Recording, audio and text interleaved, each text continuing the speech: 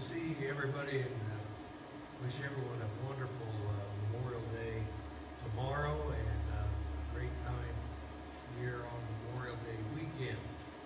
I want to thank Orchard Church for welcoming my wife and me since we've been here over these many months, and it's been a delight to work with our Young at Heart. We have our next activity coming up on June the 18th, a trip up to Breckenridge. We've had a constant contact email out on that, and also been a blessing to work in counseling with so many individuals and couples, 38 individuals and families since we began doing this here several months ago, and it has picked up and increased the last 2 months. We've actually had 30 different sessions of counseling, and the Lord is blessed. We've seen some situations where separations have turned into reconciliation, and a lot of good things happening. And I appreciate also the assistance my wife has done in some team counseling she and I have done. And if you don't know who she is, I'd like to have you wave here. And we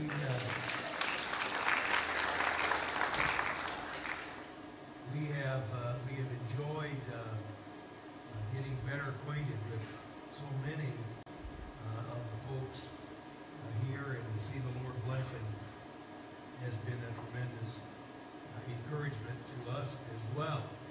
And in regard to that, it's interesting in the interaction in marriage and relationships, the differences between men and women. You know, women are much more skillful verbally than men are. And some of the counseling we do, you know, is a matter of kind of working that particular dynamic. You heard the kind of sad story of the fella whose wife was terminally ill, and it just came down. She knew she just had a day or so left to live, and she was talking to her husband and said, you know,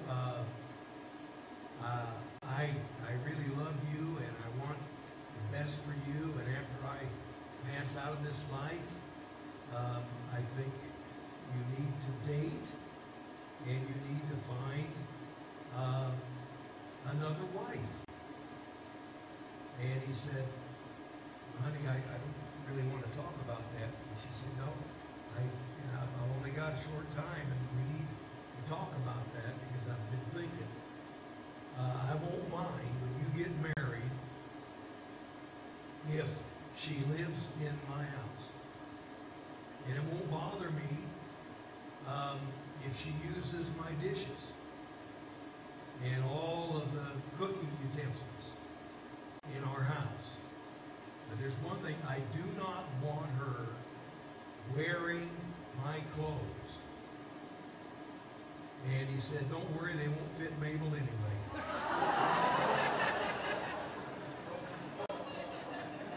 So he needed some counseling. And so that just kind of illustrates what problems we get into.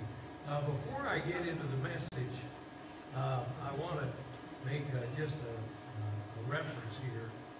The largest writing project I've ever been involved with is this book I co-authored with Elmer Deal, a veteran missionary to the Congo, and I'm going to close the message today talking about Mary, one of the greatest women, I guess, my wife and I have ever known. And Elmer has made this book available. Normally it sells for 556 pages, 32 pages of pictures to tell his and her life story. And if you're interested, they're in the lobby, and he's making them available for $15 each. And I want to get into the message. Memorial Day began after the Civil War. It was originally called Decoration Day in the 1860s in many of the cities, both in the north and the south. People at the end of May would go to the cemetery and decorate the graves of the fallen soldiers. And this became so common that an official declaration was made by General John Logan of the Grand Army of the Republic for Memorial Day to be celebrated on the last weekend of May, beginning in 1868. And on that particular occasion, flowers were placed on the graves of both Union and Confederate soldiers that were buried in Arlington National Cemetery. And then the practice was expanded to all cemeteries where fallen military were buried around the country. And today, that memorial is extended to all of our veterans who have passed away, wherever they are buried throughout the United States and actually the entire world. You may, if you're old enough, because I don't think this is as common today as it was, this celebration was associated with red poppies that were sold by some of the veterans groups to honor Memorial Day beginning back in the over a century ago. And this was it was established based upon Moyna Michael's poem from 1915, which said, "We cherish too the poppy red that grows on fields where valor led. It seems to signal to the skies that blood of heroes never dies." And even today, Boy Scouts and Girl Scouts and other service organizations go to our cemeteries a week or so before Memorial Day and put American flags by every tombstone and headstone of every deceased veteran in all of our cemeteries. It was my privilege a few years ago to go with one of my grandsons, then a Boy Scout, and participate in such an honor. And the point is that our fallen heroes, whose blood has provided the freedom that we all enjoy in this country, is worthy of memorial. Now, and on that, in that vein, I think it's appropriate that right now we ask all of the veterans, men and women, that are present with us today to stand and let us give a recognition to those who, if they had been called upon, and some of them were called upon to put themselves in harm's way for our freedom.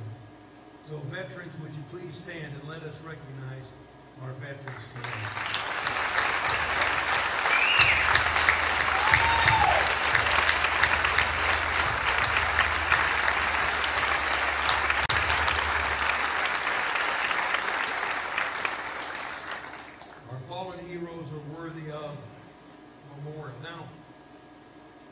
It's appropriate that we have Memorial Day in this country and for legitimate and honorable and praiseworthy reasons, as we've already indicated. But the idea of memorial goes back a lot further than just the beginning or the history of this country. The Bible gives record of significant memorials that we need to recognize as well. And these memorials have to do with God's redemption for mankind. And the first one that we understand is the deliverance from Egyptian bondage when Israel passed from being a slave country or a nation of slaves and were delivered from that bondage in Egypt. And they did so in a miraculous way when they crossed the Red Sea and were delivered from Egyptian bondage. Moses, in Exodus 12 and verse 14, told the children of Israel, "So this day shall be to you a memorial, and you shall keep it as a feast to the Lord throughout your generations." A few weeks ago, when we had our Easter celebration here, the Sunday before, we had one of the Jews for Jesus representatives talk to us about Passover. And we were reminded in that service that it is a perpetual memorial. Now, when these same children of Israel crossed the Jordan River into the promised land of Canaan, Joshua commanded that one stone representing each tribe be erected as a monument for a memorial. In Joshua chapter 4 and verse 7, Joshua said, "And these stones shall be for a memorial to the children of Israel forever."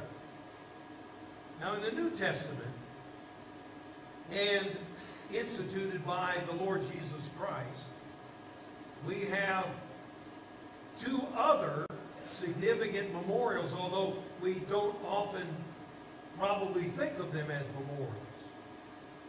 But the Lord's Supper is a memorial to the giving of our Lord's body and the shedding of our Lord's blood on Calvary's cross to provide us forgiveness for our sins. In 1 Corinthians chapter 11, verses 24 and 25, the apostle writes of the Lord Jesus these words, "And when he had given thanks, he broke it," that is the bread, "and said, 'Take, eat. This is my body, which is broken for you. This do in remembrance of me.' In the same manner, he also took the cup after supper, saying, 'This cup is the new covenant in my blood.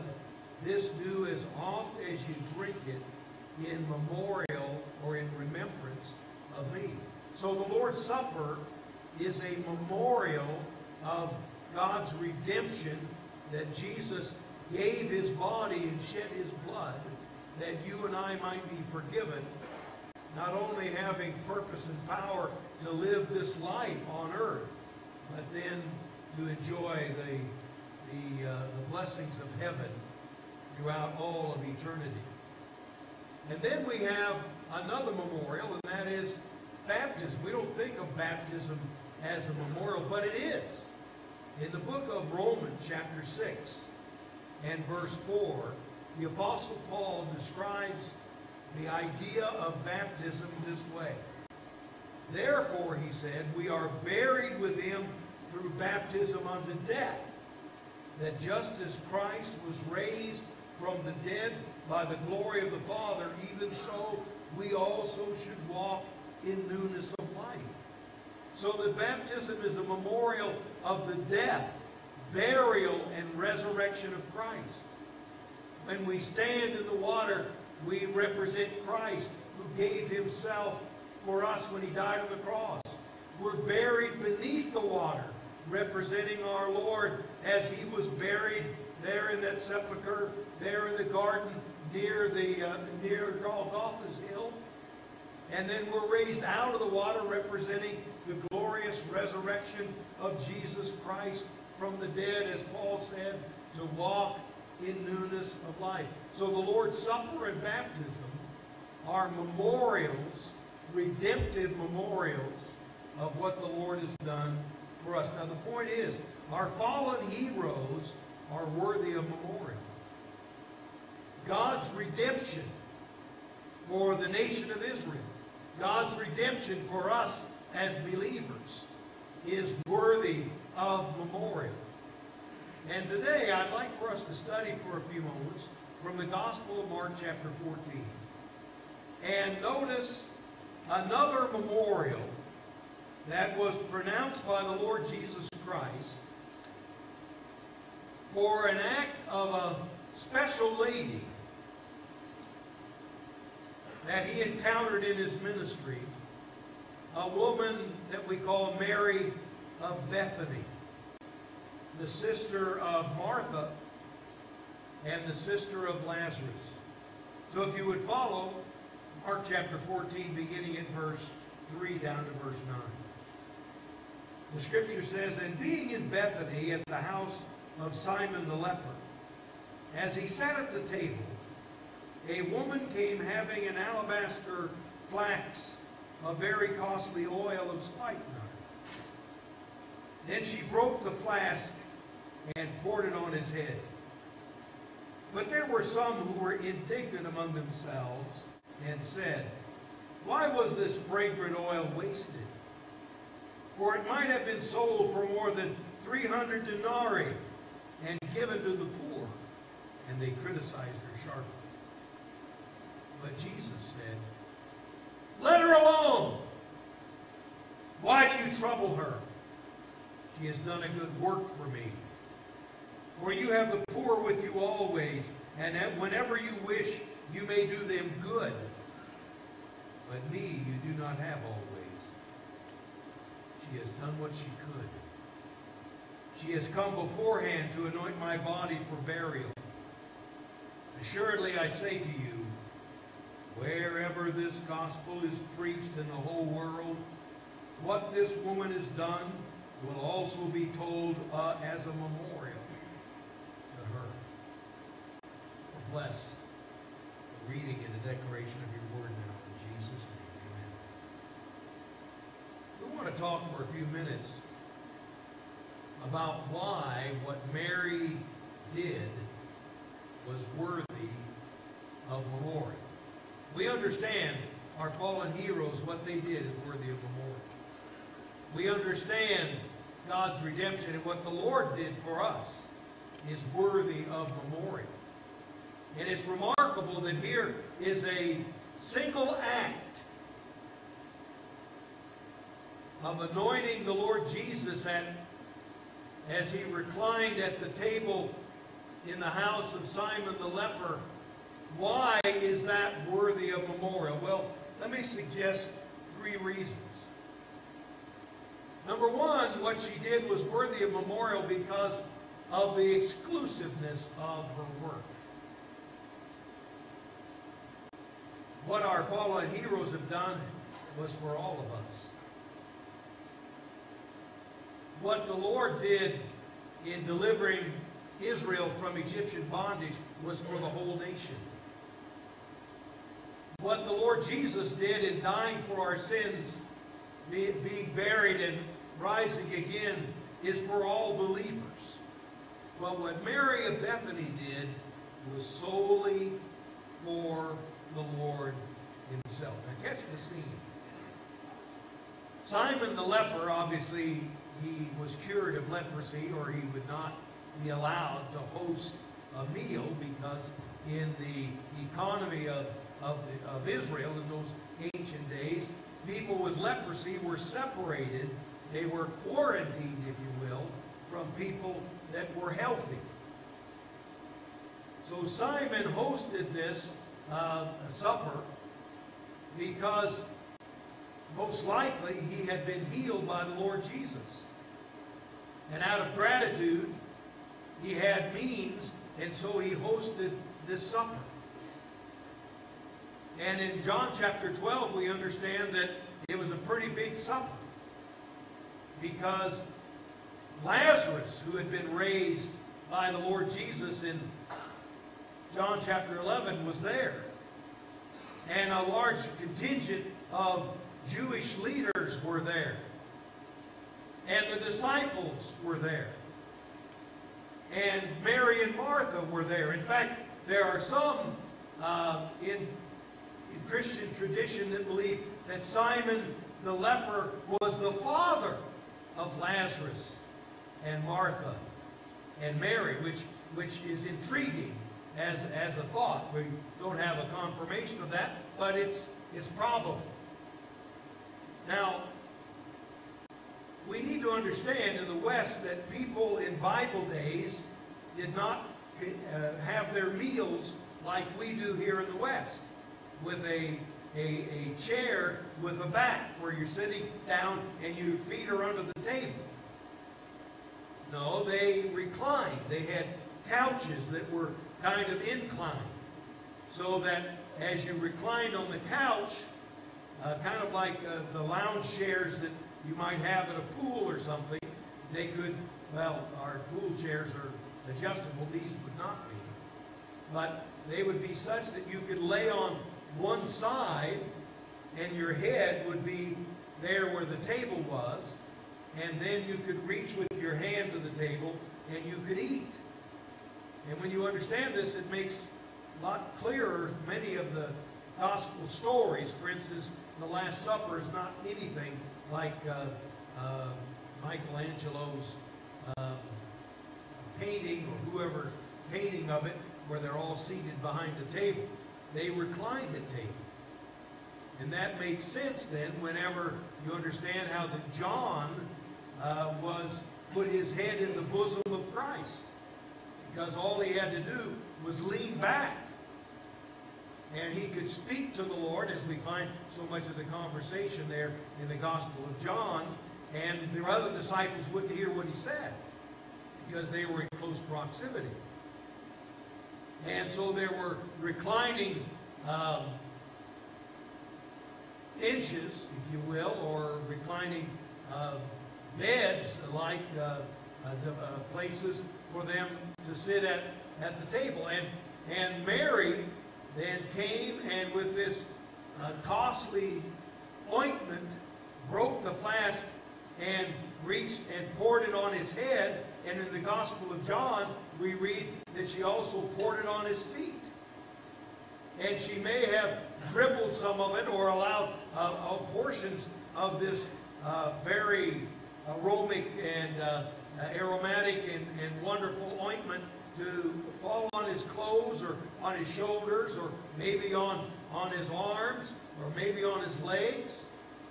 And the Bible says that she then took her hair and wiped his feet with her hair, did not have a towel. And this act of service was exclusive to the Lord Jesus Christ. Here was an act to and for Christ alone. Here was an act of devotion to the Lord. Here was an act of service to the Lord that he honored. And he honored it for one reason, and that was it was solely for him. And there's some important lessons that we learn from what she did. We learn that God honors the things we do solely for Christ. Now we ought to know this because in Mark chapter 10, verses 29 and 30, Jesus answered and said, "Assuredly I say to you, there is no one who has left house or brothers or sisters or father or mother or wife or children or lands for my sake and the gospel's, who shall not receive an hundredfold now in this time houses, and brothers and sisters and mothers and children and lands with persecutions, and in the age to come eternal life." And we understand that the Lord wants us to serve others, but serve others with the idea of serving Him. In Matthew 25 and verse 40, Jesus said, about the rewarding of those who served him these words, "Assuredly I say to you, inasmuch as you did it to one of the least of these my brethren, you did it unto me." And so the question we need to ask ourselves on this Memorial Weekend is, what do we do exclusively for Christ? I'll tell you what, that challenges us. Why was Mary's act spoken of as a memorial wherever the gospel is going to be preached in the world? Because first of all, it was exclusively for Christ. The exclusiveness of it. Now what can we do exclusively for Christ? Well, you can confess him before men. You can follow him in believer's baptism. You can honor him by reading his word. You can honor him by obeying what he said. We just had this series on financial management, really, these last 3 Sundays. You can honor him by tithing. I like that bumper sticker that says, "If you love Jesus, tithe." Anybody can honor. That's what Mary was doing. Mary would have been one of those folks that tithed because of her exclusive service to the Lord. How about being honest? How about being faithful? How about giving 8 hours work for 8 hours pay, doing it exclusively for Christ? In fact, that's the theme through much of the New Testament. Where we are to what? We're not to serve as eye pleasers or as when someone's watching us, but we're to serve as unto the Lord. That's exclusiveness. Be the best worker you can be unto the Lord. Be the best student you can be because of the Lord. Be the best husband you can be because the Lord wants you to. Be the best wife you can be because the Lord. That's what Mary was doing. Why was she honored? Because of the exclusiveness of the Lord. And I remember the little verse which says, "Only one life, soon it will be past. Only what's done for Christ will last." And that's what this story is telling us.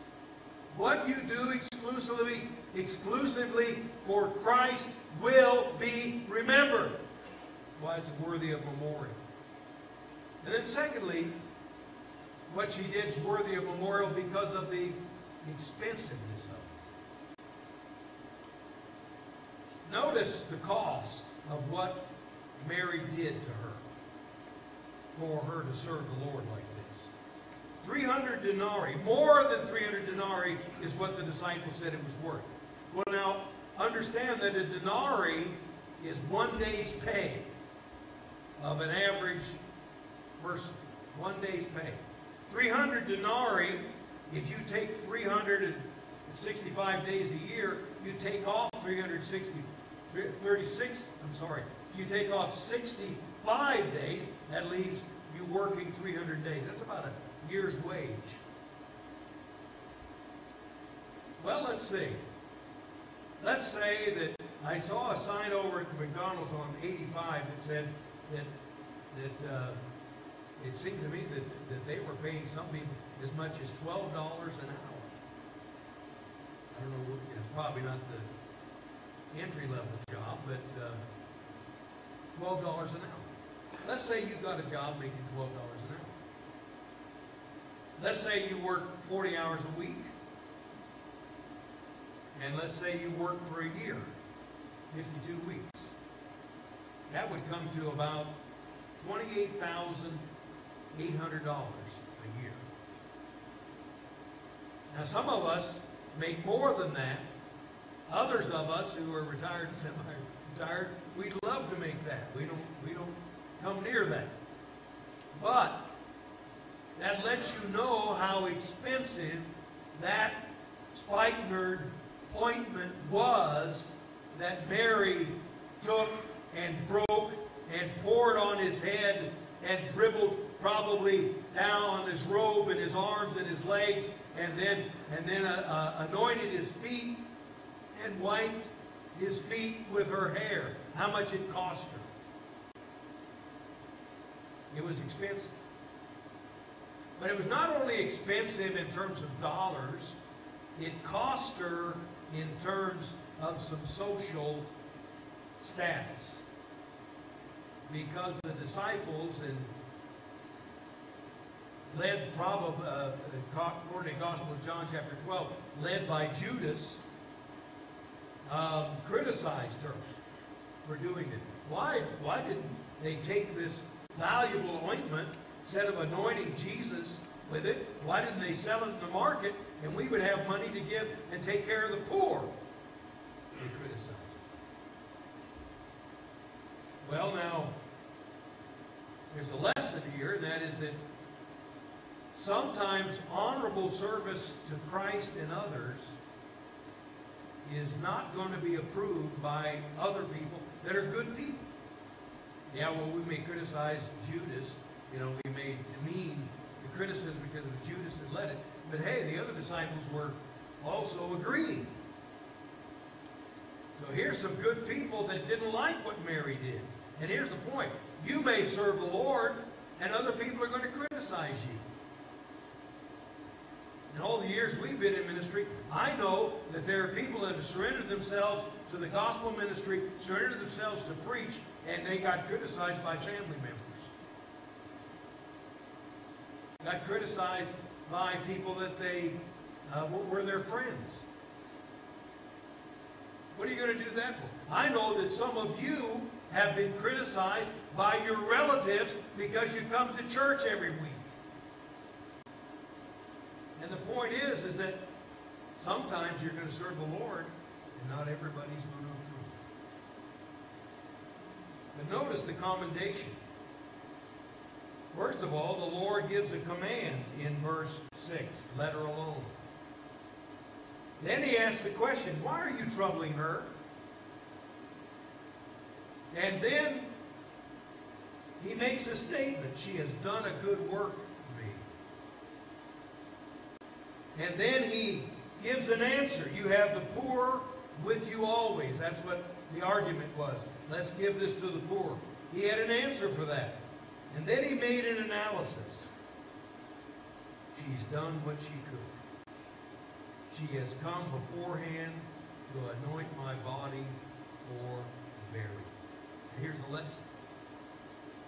If we will serve like Mary of Bethany, the Lord will defend what we do. And that is the best answer for anything you do. If you know what? In life, don't be so concerned about what everybody else thinks. You know who you have to live with 24/7? Yourself. And rather than pleasing everybody, you better make sure you're pleasing God, and then it doesn't matter. And that's the attitude Mary had, and that's one of the reasons why God honored her and why her action is worthy of memorial. Because of the exclusiveness of it. Because of the price that she paid. The expense of it. And then lastly, let me suggest the excellence of what she did. Now, remember who we're talking about here. Mary of Bethany. In my opinion, with all due respect to us guys, Mary of Bethany is probably the most intelligent, most perceptive, and most spiritual disciple Jesus had. Now, this is the Mary of Bethany who was criticized by her sister Martha in, I believe it's Mark chapter 10, because she was preparing, Martha was, a supper for the Lord, and she wanted Mary to help, and Mary wanted to sit at the feet of Jesus and listen to what he said. Now, this is not the first time the Lord Jesus has defended Mary of Bethany. Mary of Bethany sat at his feet and listened to what he said, but she did more than that. She responded.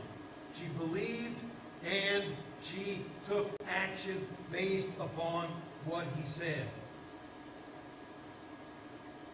And the Lord says what she did, I want you to remember wherever the gospel is preached, number one, because it was excellent on the basis of it being motivated by love. She loved Lord Jesus Christ.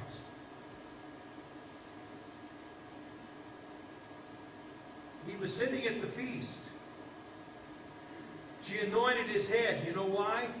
Because that's how you honor a person in that particular economy. You anoint their head. How did they honor the high priest? They anointed his head.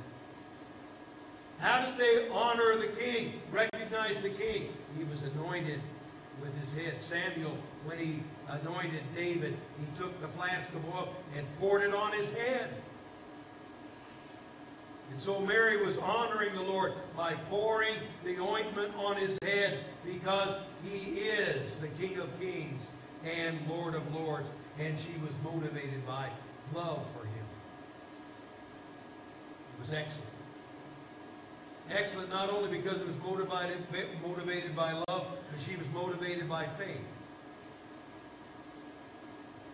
She anointed his feet where she had so often sat. She anointed his body because she had heard what he said and took it to heart. What did he say? He said, I'm going to Jerusalem. I'm going to be betrayed to the magistrates. And the Jewish leadership will turn me over to the Romans. And the Romans will execute me. And I will die for the sins of the world. Now the other disciples, you remember whenever he said this to Peter in Matthew chapter 16, what did Peter do? He took him aside and said, don't talk like that. I don't believe that. Nothing like that's going to happen. Remember what Jesus said to Peter? Get thee behind me, Satan. Mary was not Peter. Mary listened, and Mary believed, and Mary anointed him because of her faith. And that's why Jesus said she's done what she could. She has wrought a good work on me. She's come beforehand to anoint my body for burial. Motivated by faith. And then she was motivated by hope. This was the Mary who was so grieved when her brother Lazarus was sick and sent for Jesus. And you remember in John chapter 11, Jesus said, I'm glad to the disciples I wasn't there for your sake, as you may believe. And he stayed there 2 more days, and Lazarus died. And it took probably 2 days for him to get to Bethany. And when Mary met Jesus, she said, Lord, if you had been here, my brother had not died. Remember what Jesus said in John chapter 11, verse 16? I am the resurrection and the life. He that believeth in me, though he were dead, yet shall he live. Mary listened, and Mary believed that, and she came and anointed his body by motivated by love, and motivated by faith, and motivated by hope. What's that hope? Yes, he would die. Yes, he would be buried. But yes, he would rise again from the dead. And it's because of the excellence of this act of love and faith and hope that Jesus said, wherever this gospel is preached in the whole world, what she's done will be told as a memorial for her. Alfred Edersheim wrote, and it is this believing apprehension of the mystery of his death on her part, and this preparation of deepest love for it, this mixture of sorrow, faith, and devotion, which made her deed so precious, that wherever in the future the gospel would be preached, this also that she had done would be recorded for a memorial of her. And the question we must ask ourselves, what motivates us? Selfishness or love? Skepticism or faith? Despair or hope? What did Paul say in 1 Corinthians 13? Then abides faith, hope, love, These three. And the greatest is love. And that's why what she did was excellent. Motivated by her love, and motivated by her faith, and motivated by her hope. What motivates me? What motivates you? That's the challenge of a memorial when we reflect on what Mary did.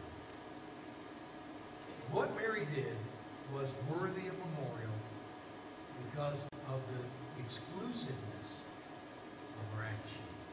The expense that she went to do this, and the excellence. And I want to close with the story of another Mary. Mary Deal was born into a farm family in southwest Missouri on October the 11th, 1926. When a teenager, she met and fell in love with a neighbor boy named Elmer Deal. They became engaged before he went to fight in World War II and were married when he returned. They moved to Tulsa, Oklahoma, where he worked as an aircraft mechanic for United Airlines. She accepted Christ in February of 1952 after Pastor Clifford Clark, who was Pastor Doug's pastor for so many years, visited their home. Elmer soon became a Christian also. They immediately were baptized and became active in their local church. 2 years later, after a stirring message by Pastor Clark, Elmer surrendered to become a missionary, and Mary surrendered too. They soon entered Bible college for training, graduated, and were commissioned to carry the gospel to Africa in 1957. God led them to go to the Democratic Republic of Congo in the heart of Africa. They felt led to work in Albertville in the southernmost province of Katanga. You've heard of it, Katanga province in Congo. That's where they went. They began their work using a Volkswagen bus and simple provisions to live in a third world country, doing gospel work among primitive tribal people. They did village evangelism, conducting services for whomever would listen, teaching small groups, and providing basic medical care as they could. They also met individuals in their home. After winning many to Christ, the Deals discipled them and led them to follow Christ in baptism in the beautiful nearby Lake Tanganyika. Mary had an active ministry to the women and children. She was a vital help in planting their first church near Albertville, now Kalemi, on the west side of Lake Tanganyika. And I've got time, so let me add one little anecdote. I wrote this, but I didn't want to get too long telling that I talked about her for an hour. Back in the late 90s, they had a ladies' meeting in this church that they first planted in Kalemi, and about 1,000 women attended. And now, you got to realize, they started in 57. This is in the 90s, 40 years. And one of the women introduced Mary and said, when she came here, she was young and skinny. Now she's old and fat, but she loves us still. And, of course, Elmer and Mary and us in the West laugh at that. But in Africa, being fat is a sign of prosperity, and that your husband is taking good care of you. And so they had a chuckle over that one. When Elmer won Gregoire, a witch doctor's son to Christ, the Lord provided them their first dynamic young pastor, evangelist, and Christian leader. Their country home was vandalized during the first Civil War after independence in 1960. Mary, then Elmer evacuated, then returned when the unrest settled down. In 1961, God protected them through an unforgettable night of terror when the house they occupied was caught in the crossfire of opposing troops. After 3 years of evangelism and discipleship, including Mary's effective and growing ladies' ministry, they planted their first church in Louboulay, a village near Albertville, Calemi, in 1962. Their ministry expanded in the area along with Mary's ladies' ministry, and more churches were organized. Schools were established in the newly organized churches too. The Civil Rebellion began in 1964. The Second Civil War was devastating to the Deal's gospel work because Pastor Gregoire was captured, beaten, and drowned by the Simbas on May 31st, 1964. Shortly thereafter, the Deals were placed under house arrest. The civil rebels announced that all Americans were to be arrested and executed. But in July, the Deals escaped when the Simba chief Sumialo let them pass to the evacuation boat without even knowing they were American. A miracle and answered prayer. It took some time, but the traumas Mary experienced produced burnout in 1970. But through prayer and counseling, after 6 months furlough, she overcame it. When she returned to Congo with Elmer, they continued ministry, evangelism, and church planting. Mary took special interest in helping pastors' wives, their children, and families. She brought large amounts of practical gifts from America, which she bestowed on pastors and their wives, such as Pastor Delphan and Josephine, shown here. Elmer says Josephine is the best cook in all of the Congo. They planted 16 churches before political conditions forced them out of the country in 1974. They returned in the 80s to plant 27 new churches. They used long houses like this. The pastor and his family lived in half the building, and the church met in the other half. These longhouses soon grew and filled buildings erected by the people with help and leadership from Elmer and Mary Deal. And since 1959, the Deals have planted 164 churches, 2 Bible institutes, 3 medical clinics, and numerous schools in 4 provinces of the Congo. In 2003, Mary was diagnosed with cancer, but continued to go back to the Congo as she was able. And after 5 years of courageous struggle, she died on April 21st, 2008. Bible institutes and medical clinics in the Congo bear her name as a memorial. Many Congolese parents have named their baby girls Mary as a memorial to her. And now at least one church in Lubumbashi, Congo, bears her name as a memorial. Her exclusive service to Jesus Christ, the expense or the price she paid to serve the Lord over 50 years as a missionary to one of the most difficult fields in the world, and the excellence of what she did make her life worthy of the Lord. In closing, I just have a question for all of us. Only one life soon will be passed. Only what's done for Christ will last. We come on Memorial Day to remember those who passed on before us. And the question we ultimately have to ask, how are we going to be remembered? Am I going to be remembered as the grumpy old man that was stingy and selfish and self-centered? Or how was Mary of Bethany remembered? She's remembered what? As a Christian. How's Mary Deal remembered? She's remembered as a Christian.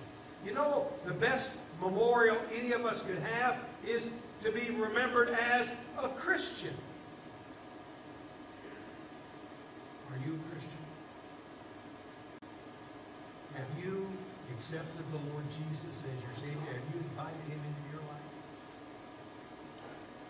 Christian friend, are you living for the Lord? Is your service, does it have an element in it that's exclusively for Christ? Are you willing to pay a price to serve the Lord? What about the excellence of your service? These are the reasons what Mary did was remembered. These are the reasons why Mary Deal's life is remembered. That's how we need to have